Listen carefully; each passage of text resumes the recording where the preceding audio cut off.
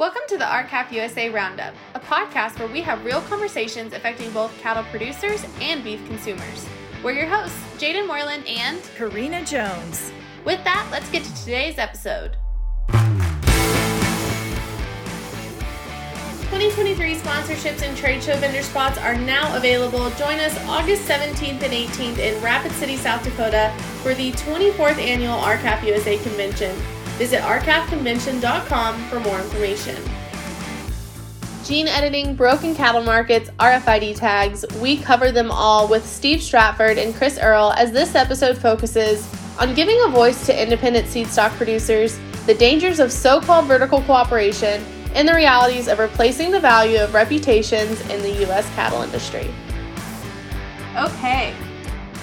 Well, Steve and Chris, welcome to the RCAP USA Roundup. We appreciate y'all taking the time to talk with us today. So kind of the goal with creating this podcast was to give a voice to independent seed stock producers and just kind of talk about a recent issue that our industry is facing. But before we get started on that, let's get a quick introduction from each of you. Kind of just tell us about yourself, your history in the cattle industry, how you're involved with the Angus breed. Steve, let's start with you. I guess history in the cattle business. I've worked at a livestock market since I was a teenager. Helped manage, I guess, one of the biggest markets in Kansas and collectively, sure, the biggest group of sale barns in the country. Sold Angus bulls for 20 years now, probably something like that.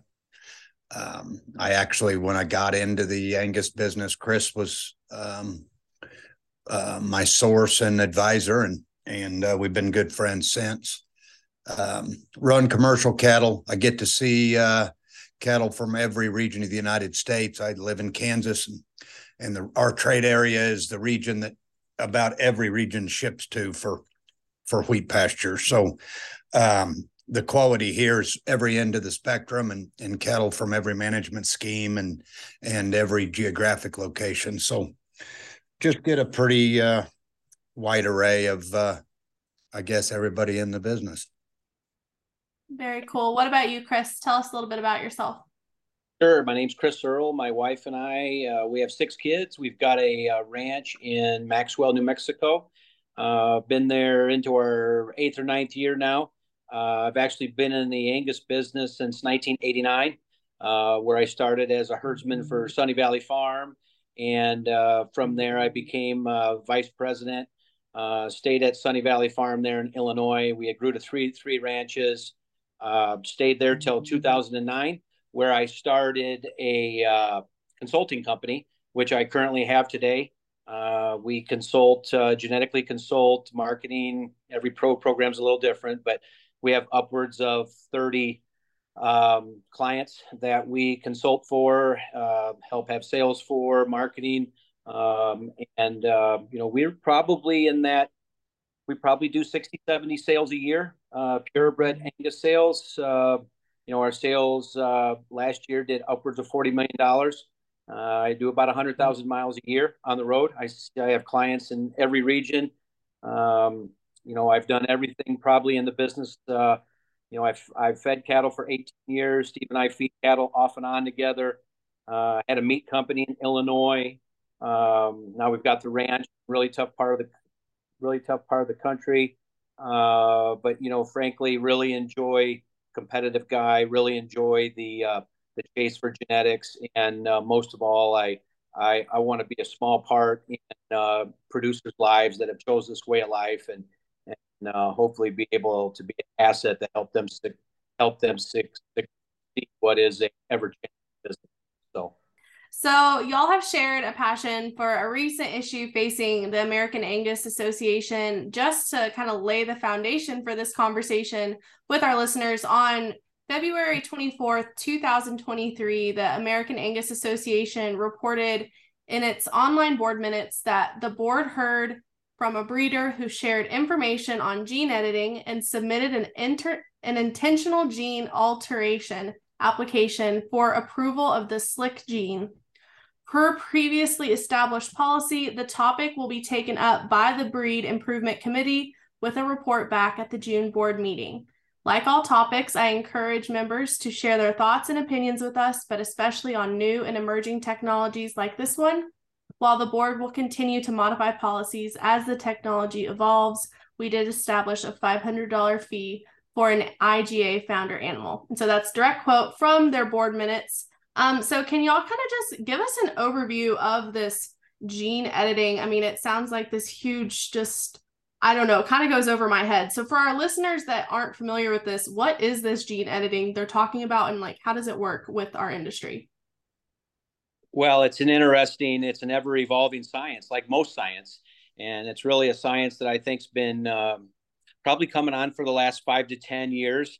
And, as I've tried to update my knowledge of it, it seems like there can be, an insertion of a gene into the genome, or you can actually tweak one, turn it off, turn it, do those kind of things that would inhibit the expression of certain traits. And so they've had a breeder come, and on theory, in theory, a lot of these things sound great if you own the science. I'd say if you don't own the science, a lot of these things can be very challenging for the producer. And so when this was proposed, they had that breeder come forward and basically ask if he had an animal that was from a manipulated genome, would he be able to register it? And it really sparked my ears, sparked my thought on something that could really be a slippery slope for a breed registry. And obviously, Steve and I got on pretty quick. Hopefully, we rallied a lot of people. And, as we speak here today, they finished up their side of the table. So, which means they will not make an action on it.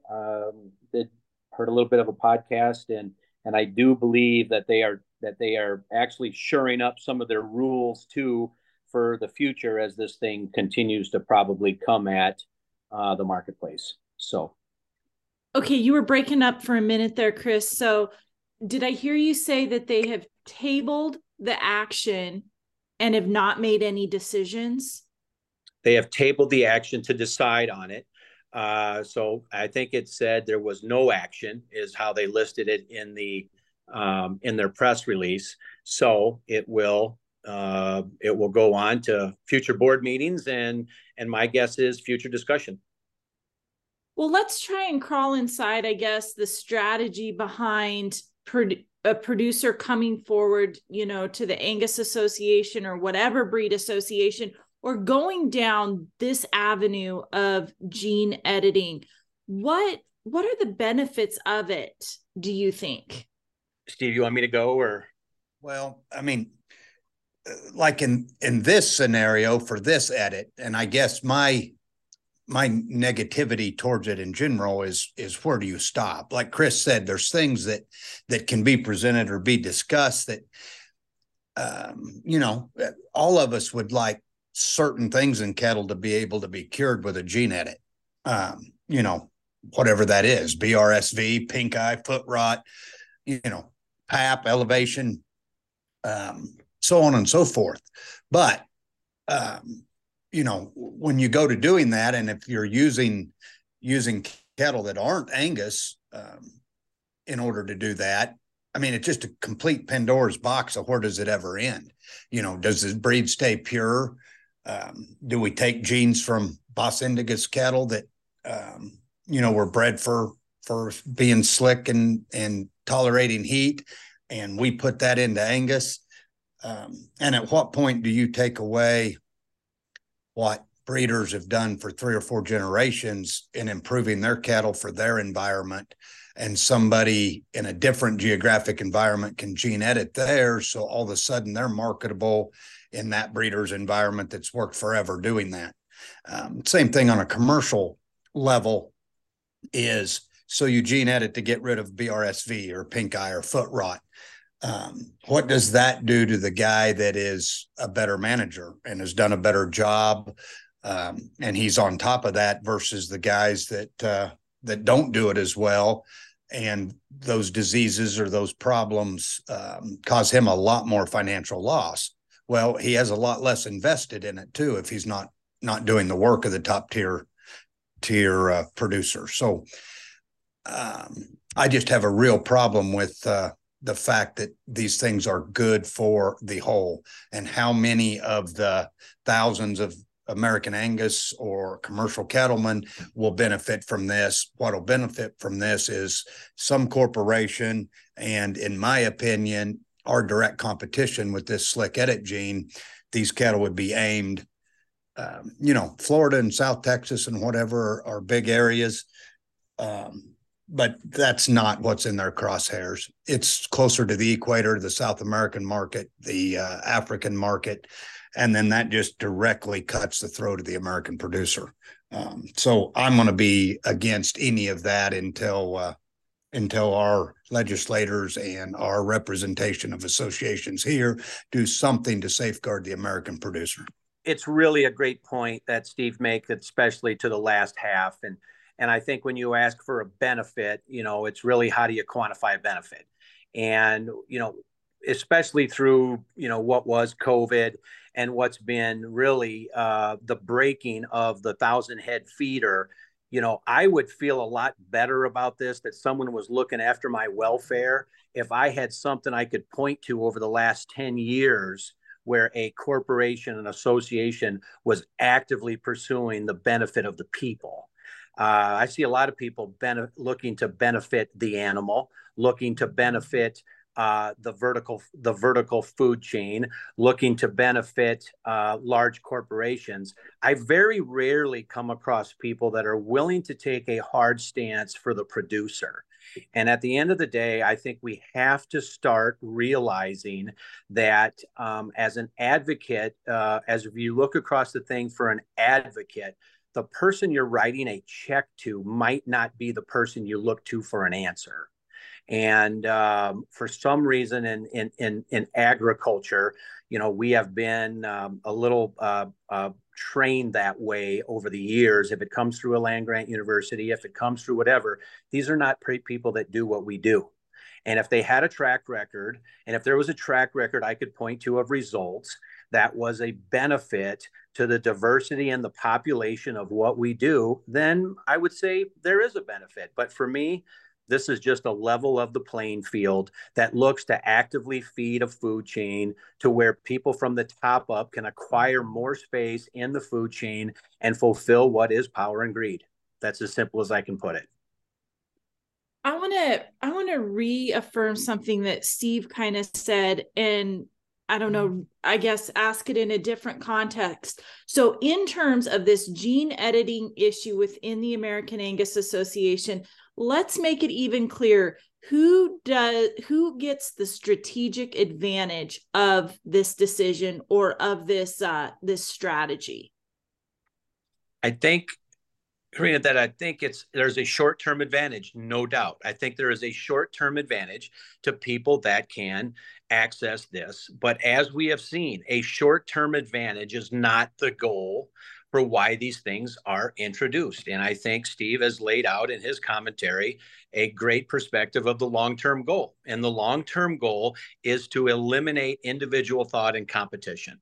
That's what they look to. And I think from all of us that have been trained at an early age to look at the short-term benefit, if it was a vaccine, if it was some sort of a food program, if it was a mineral tied to a vaccine, none of these things last. None of these last because they all look to acquire and gain with little thought about the producer surviving this. And Steve has said many a time, support the people that support you. It is, I think it's one of the great quotes in rural America. But as you look around, it's very tough to find those people that support you. So I'm a cattle producer north of I-80 in Nebraska. The idea of a slick gene really was not ever anything I was looking for, needing, I guess, for our operation. So Steve, once again, tell us, who you see this targeting and serving. Well, and this is presumption. I obviously haven't sat in on the board meetings or anything else, but I presume the member that went, and the board's discussion has been for the hotter, more tropical markets in the United States, in order to get it to pass the sniff test. I'm not saying that's a small market, but that's a small market compared to the world market of that climate. And case in point, we have a reduced herd here right now because of drought and economics, not just drought. We were going to have a reduced herd anyway. And South America's year over year imports in May to us rose 10%.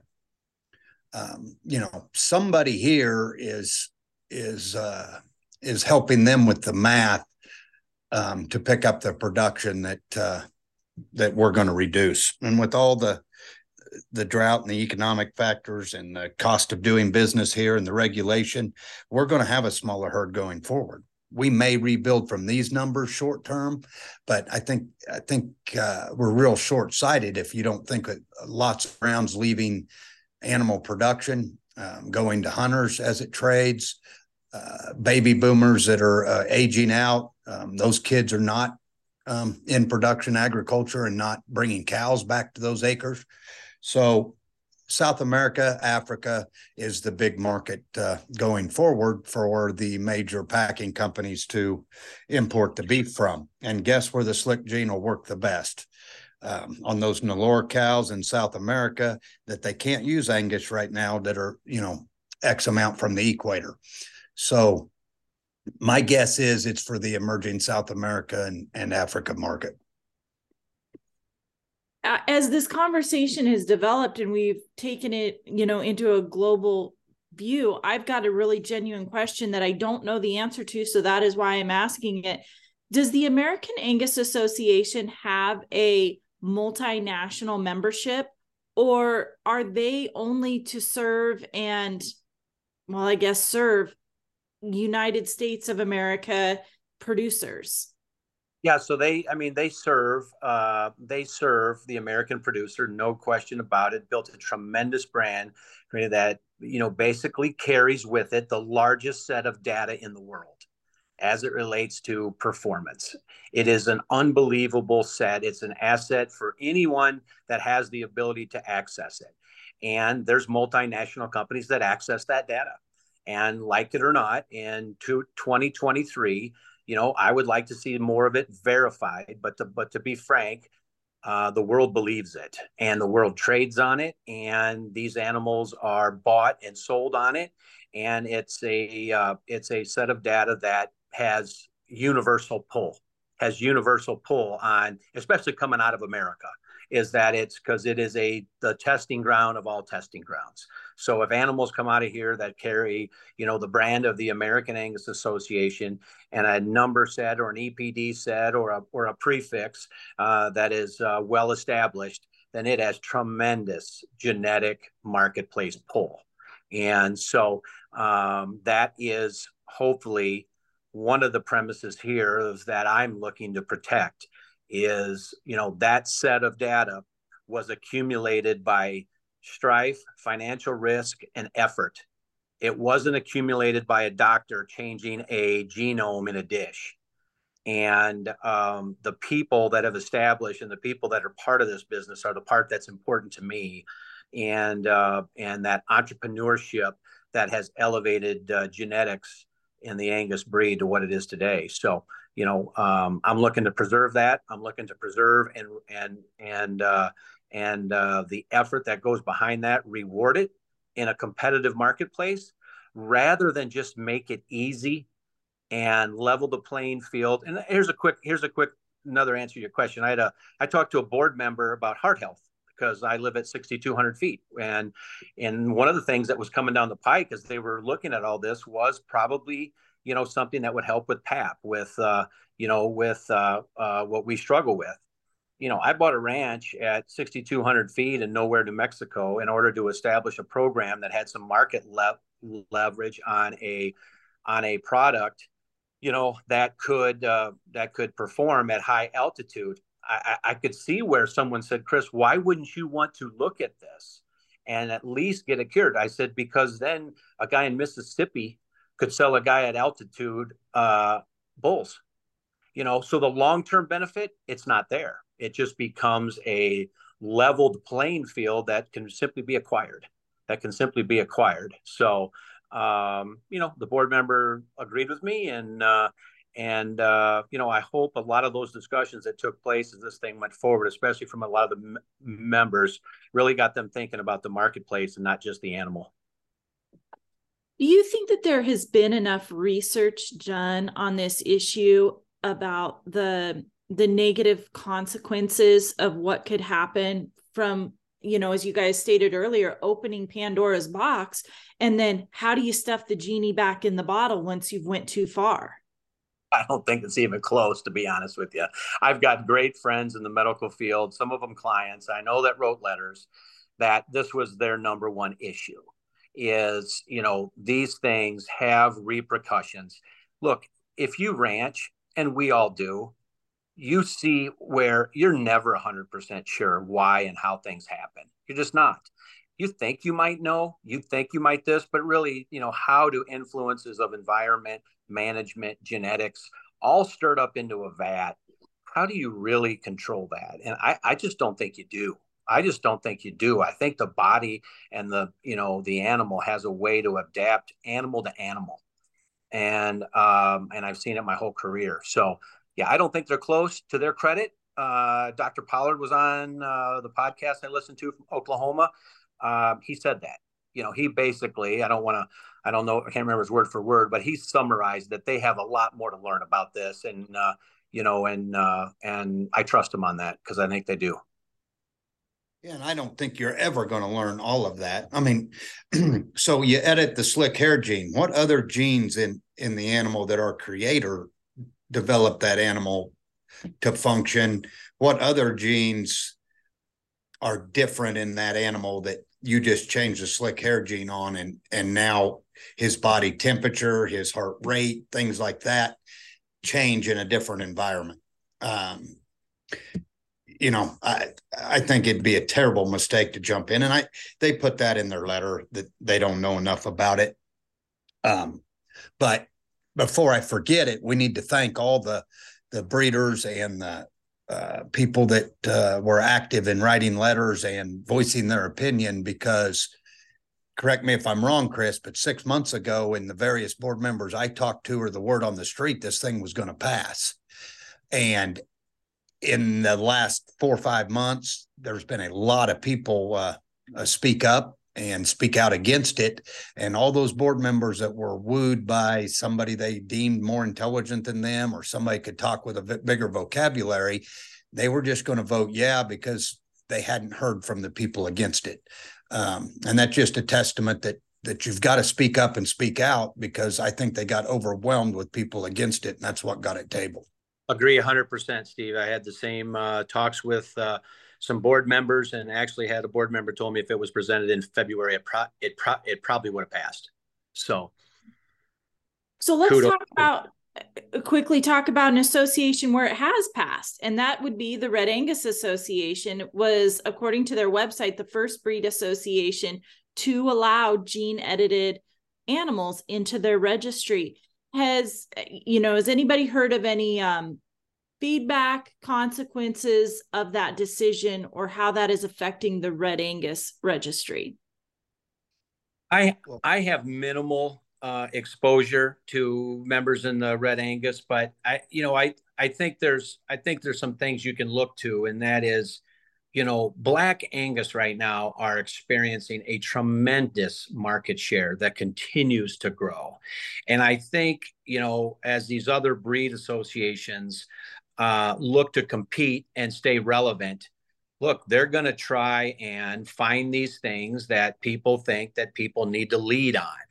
And I think, to be frank, and I'll just make a kind of an association commentary here overall, generally, and I think it's really an expression of, I think, the inverted relationships that between associations and members.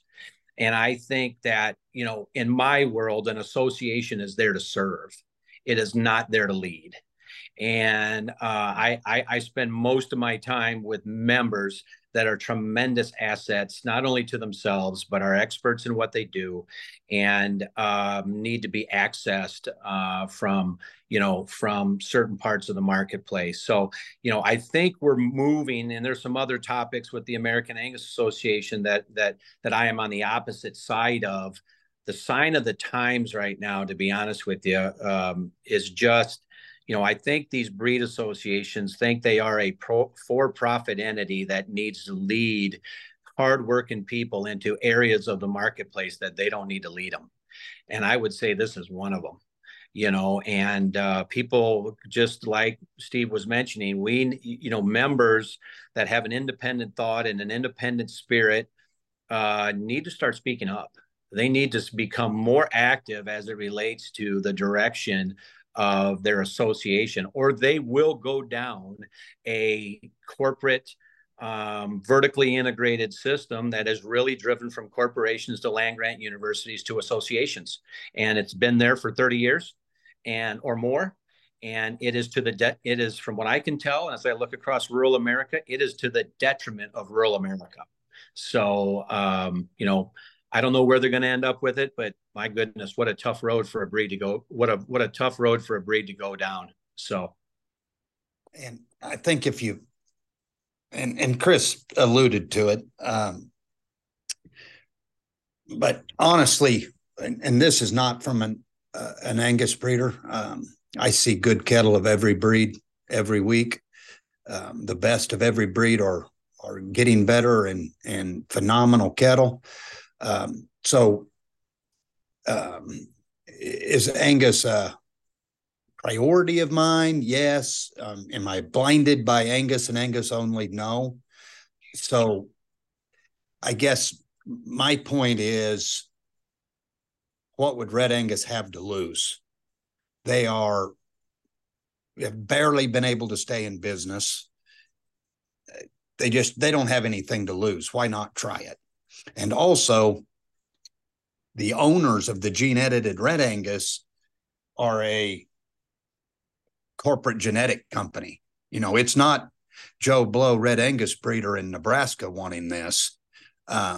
It's a genetic corporation that I guess would have ulterior motives in my mind. And if you look at American Angus, our staff there and the people that actually do the work is second to none, amazing to work with, absolutely awesome. I mean, I raise registered Red Angus too. And if you compare working with one association or the other with the actual workers, not the high salaried CEOs and talking heads, it's an amazing difference. American Angus has it figured out. They got great caring people in that office. It is unreal. But if you look at the financials of even that, what they do as a breed registry is not that profitable. What profits at American Angus is the stipend they got on every pound of beef marked CAB. And so that's the lottery. That's the big revenue source. And guess what? Just like with beef on dairy, what if you could mark those carcasses on those Nellore cows in South America and Africa CAB? And then they come in here and they're not South American CAB, they're not Brazil CAB under today's labeling standards, this, that, and the other. It's a whole new revenue source for American Angus at the demise of the American producer. And that's my big fault with the entire topic. I would be a lot more open-minded to it when our labeling laws differentiate the American product. You're also talking about a branded beef program that is wanting to sign on to carbon and sustainability and stuff like that because they think they need to do that to be relevant at the meat counter going forward to our consumer. But they haven't once spoke up that we need to label it product of the USA, American, anything like that. So they're putting their greed for dollars per pound above Americanism in my view, and that is what really ruffles my feathers. I'm really glad that you took the conversation in that direction, Steve, because that leads me to, I think that we all admit CAB has done a wonderful job of marketing. We give them all the credit for the market share that they have captured. What does the risk of starting to gene edit Angus animals do to consumer confidence of CAB beef? I'm a housewife who, is up and down every aisle of the grocery store. There is non-GMO labels on things that, would just, puzzle me as somebody in agriculture. Like, why did they even label that non-GMO? It could never have GMO. And I think most consumers would think that meat would never go down this avenue of becoming genetically altered. But now here we are. What do you think this does when the consumer starts realizing that their beef could be genetically altered? It's already happening. I've had multiple calls since and correspondence. I've got a lot of clients that have started small meat companies, right? That they're face to face with their consumer. I mean, leaning over a counter somewhere, or in their garage, and they've had these questions because they have seen these come across the news wires. They have seen GMO. I mean, a lot of it, a lot of people won't dive into it. They'll just hear. Just think if they would have heard that the American Angus Association has signed on to registering a genetically, altered animal. Just think how we would have to separate ourselves from that in the marketplace. And if it's at a 5% level, 10% level, 25% level, I can tell you right now, those levels are too high for where these margins are. They're just too high. I mean, the pressures under the American consumer are wide enough, the God-created pressures.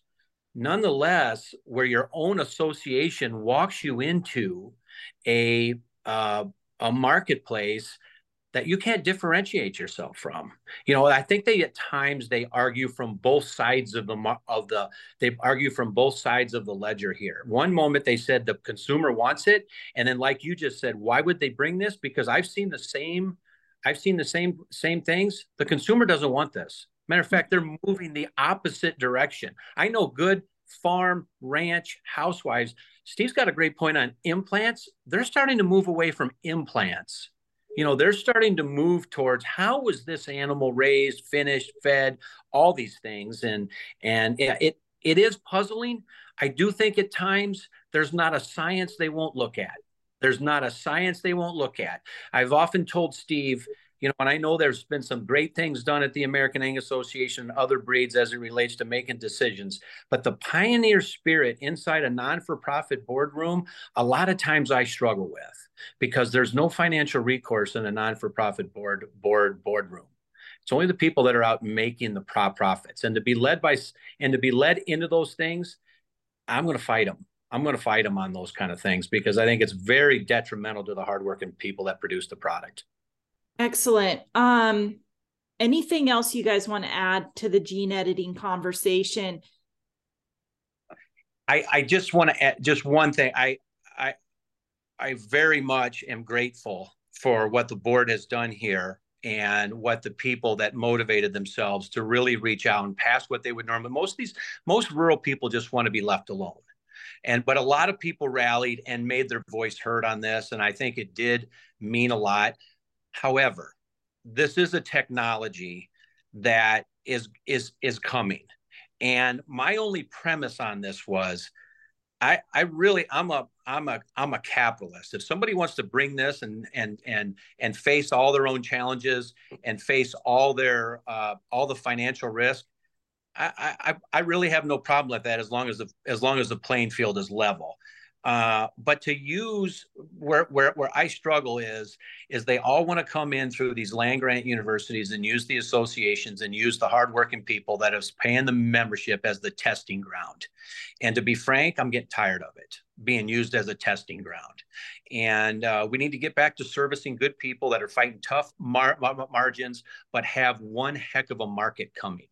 And we need to learn how to serve the people, not the food chain. Serve the people, and hopefully through this we will find that niche to serve people, to serve the good people that pay the membership. So do you guys think that this gene editing conversation is one that RCAF members need to bring forward at our annual business meeting to discuss policy measures on?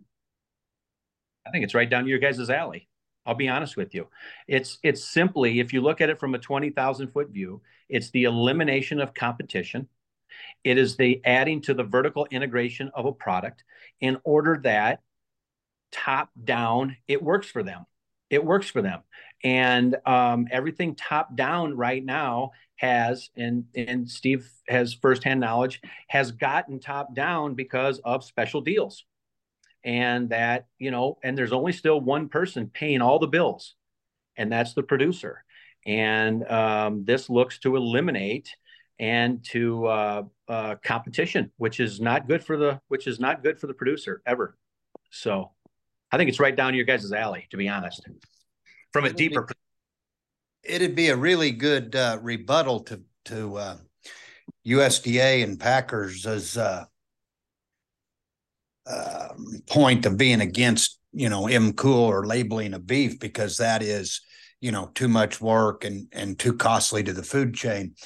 Are you telling me USDA and American Angus and everybody that would be on board if these edits went through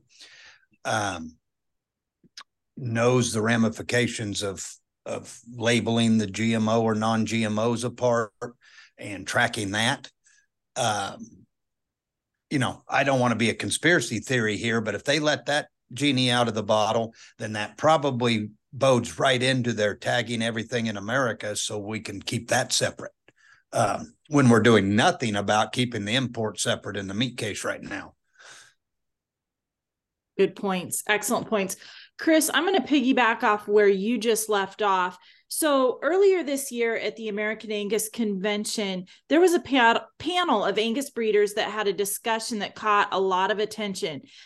Let's revisit, what they were talking about on that stage. Do you think vertical coordination or cooperation, as they stated it, is any different than vertical integration? In the end, it just kind of seems like a small pool will call the shots, and either you're going to comply or you're going to get out.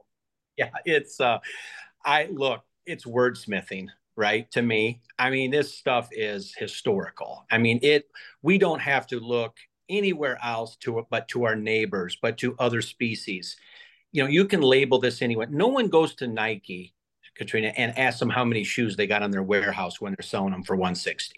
But for some reason, we're all supposed to, tell the people when we're going to sell them, tell them how much they're going to weigh, all these things. And until the good people in rural America realize that they hold the keys to whatever this economy is, and we don't need to motivate at 100% level. I mean, we can get 25%, we can get 10% to affect the market, then we have to quit giving our secrets away. We are absolutely giving our leverage away to people. Look, I mean, look at what has happened. We soon, when we hit these, here's what happens in rural, we hit these good markets and we forget what they've done to us over the last 5. They have absolutely, the marketplace pillaged us. I have watched so many good friends, so many good clients, so many other people, not through fault of their own, go find something else to do because the system broke them, flat broke them. And I'm not going to forget that. I'm a competitive person at heart, and I want to use leverage. There's nothing wrong with this. There's nothing wrong with being an independent mind and being separate from the food chain and still adding to the food chain. And we just need a little help. We just need a little advocacy from people that see the benefit of what we do. And I'm from the old school of raising something that people just have to have. And it looks to me like beef is moving into that spectrum where people have to have it. And so I'm not inclined to give anybody my secrets or my values or my inventory, and until I see, and until I always tell people this, I put it simply, until somebody like a packer, until a packer wakes up and bids cattle off his own books and doesn't bid it off what JBS is bidding, then I'll go ahead and believe them. But until they start bidding off their own books, I'm gonna stay pretty private. Steve, what are your thoughts on vertical cooperation? Well, I guess that's just a way to sugarcoat what we've done the last 20 years. I mean, I guess if vertical cooperation is a thing, you know, we're 85% there would be my guess. Yeah. So I don't know where you split those hairs. You know, it just shows, honestly, the last 3-4 months, we're not that low on fed cattle. What has helped us more than anything is the fact feeders, we changed the cycle of how cattle come because of the drought. And the calves spread out this fall a lot more than a lot of them came early, and where they could, they came late because the deferred futures were sitting there a lot higher. The drought without wheat pasture made the cattle not come in February through April like they normally do. They spread out, they came early, they came various weights, and the board lagged behind out there, and the cattle feeders were giving too much for the calves and the feeders to forward contract them. So the formulation cattle number stayed about the same because those people are vertically integrated or coordinated or whatever you want to, sucking off their ass.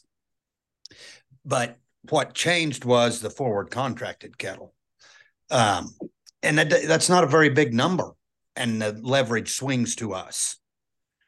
Like I say, we're not that short on cattle right now. If you think we're short on cattle on now, wait till December and January. That's when the numbers are going to show up. So it doesn't take that many numbers to move. Box beef still not where it was during COVID, and we're getting more than twice for fat cattle. So if that's not a proof of a manipulated market to any legislator or anybody that wants to look at it, I don't know what is. You know, so we're in a good seat for a while.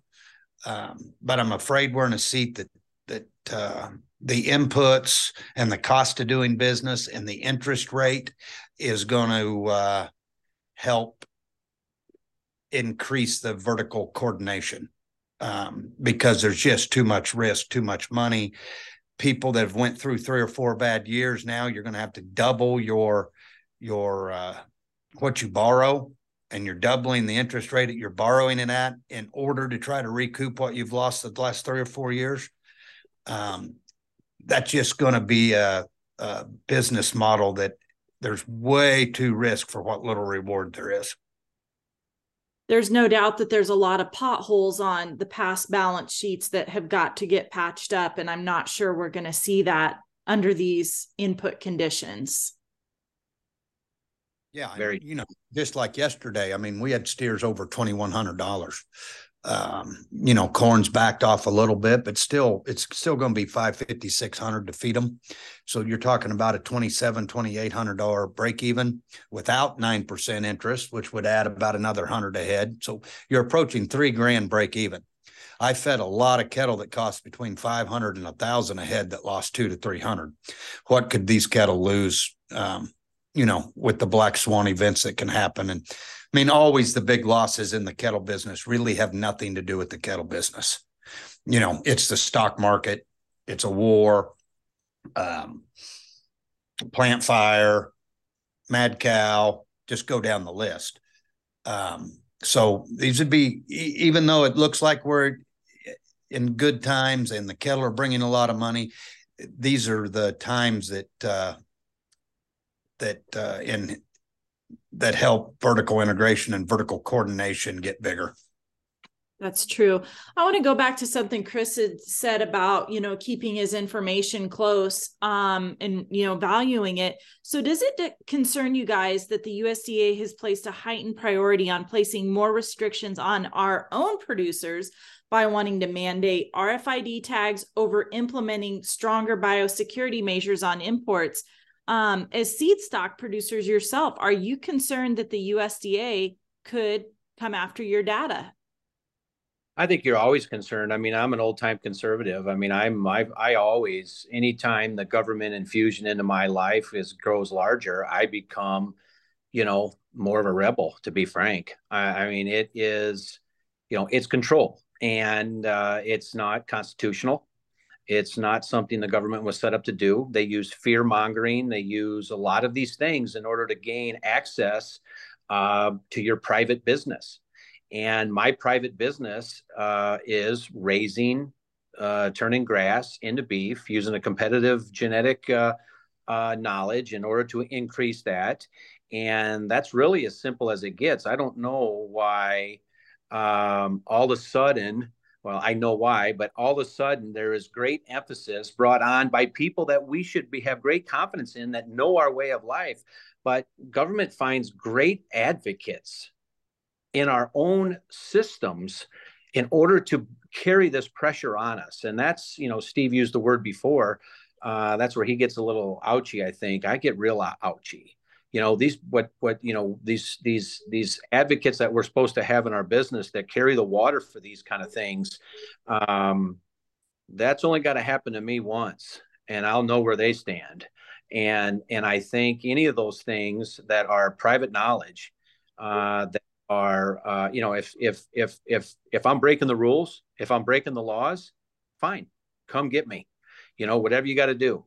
But to bring those on yourself, man, makes no business sense. I cannot find a business model that makes sense to me on that.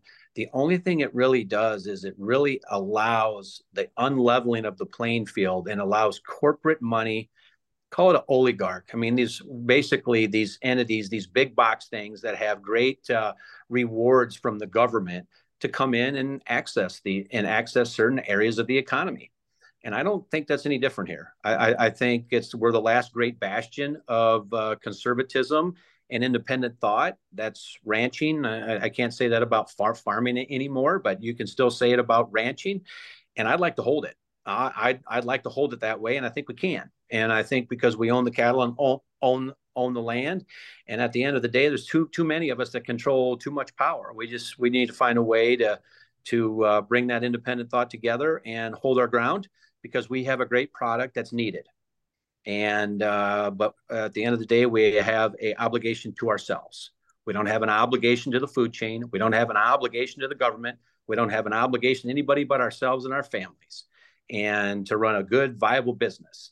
And to do that looks to me like you need competition. So,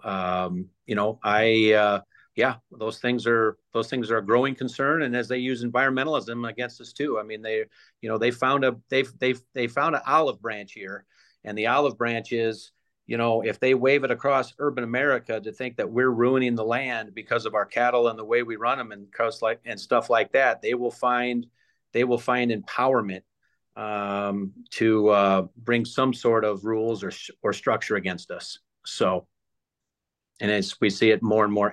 We see it more and more every day, and it's through the sustainability movement that Steve had mentioned, earlier. That has nothing to do with the earth, nothing to do with credibility, nothing to do with any truth. It has everything to do with knowledge of your product and power. So, exactly. Well, on that note, kind of as we end our conversation, do y'all have anything else that we didn't cover that y'all want to add before we sign off? Nope. I'll just say a quick thing about my friend. One of the great advocates for people, has more knowledge than anybody I know in the business. Steve does. He's where the rubber meets the road. He will absolutely take a loss for somebody else's gain. And, I think as the country looks for somebody that you can trust, even when the time gets tough, Steve Stratford, he's my good friend, and he will go against the war. So he's one of the best. Oh, well, thank you, Chris, and right back at you. But that's the whole thing. And RCAF and Karina and the group there. I mean, we've got to keep having the people that got everybody's benefit in mind.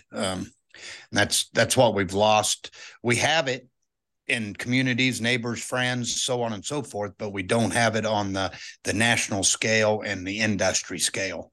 And if we could get to there, we'd be a lot better off. These decisions, if it helps everybody, so be it. If it helps a few and helps the corporations and helps the system be against it, we'd all be in a better place. Well, the question we always like to end with, that is usually the fan favorite, is what is your favorite cut of beef and how do you like it prepared? Go ahead, Steve. I want to hear yours first. Mine's a KC strip, medium, and every day. love love the answer. I'm a ribeye, medium rare. We do a seasoning on our ranch, so I love putting it on there, and I can eat it three meals a day without question. Great answers. Love it. Okay, anything else before I stop recording? Really appreciate the work you girls do. Thanks for all, and thanks for having us on.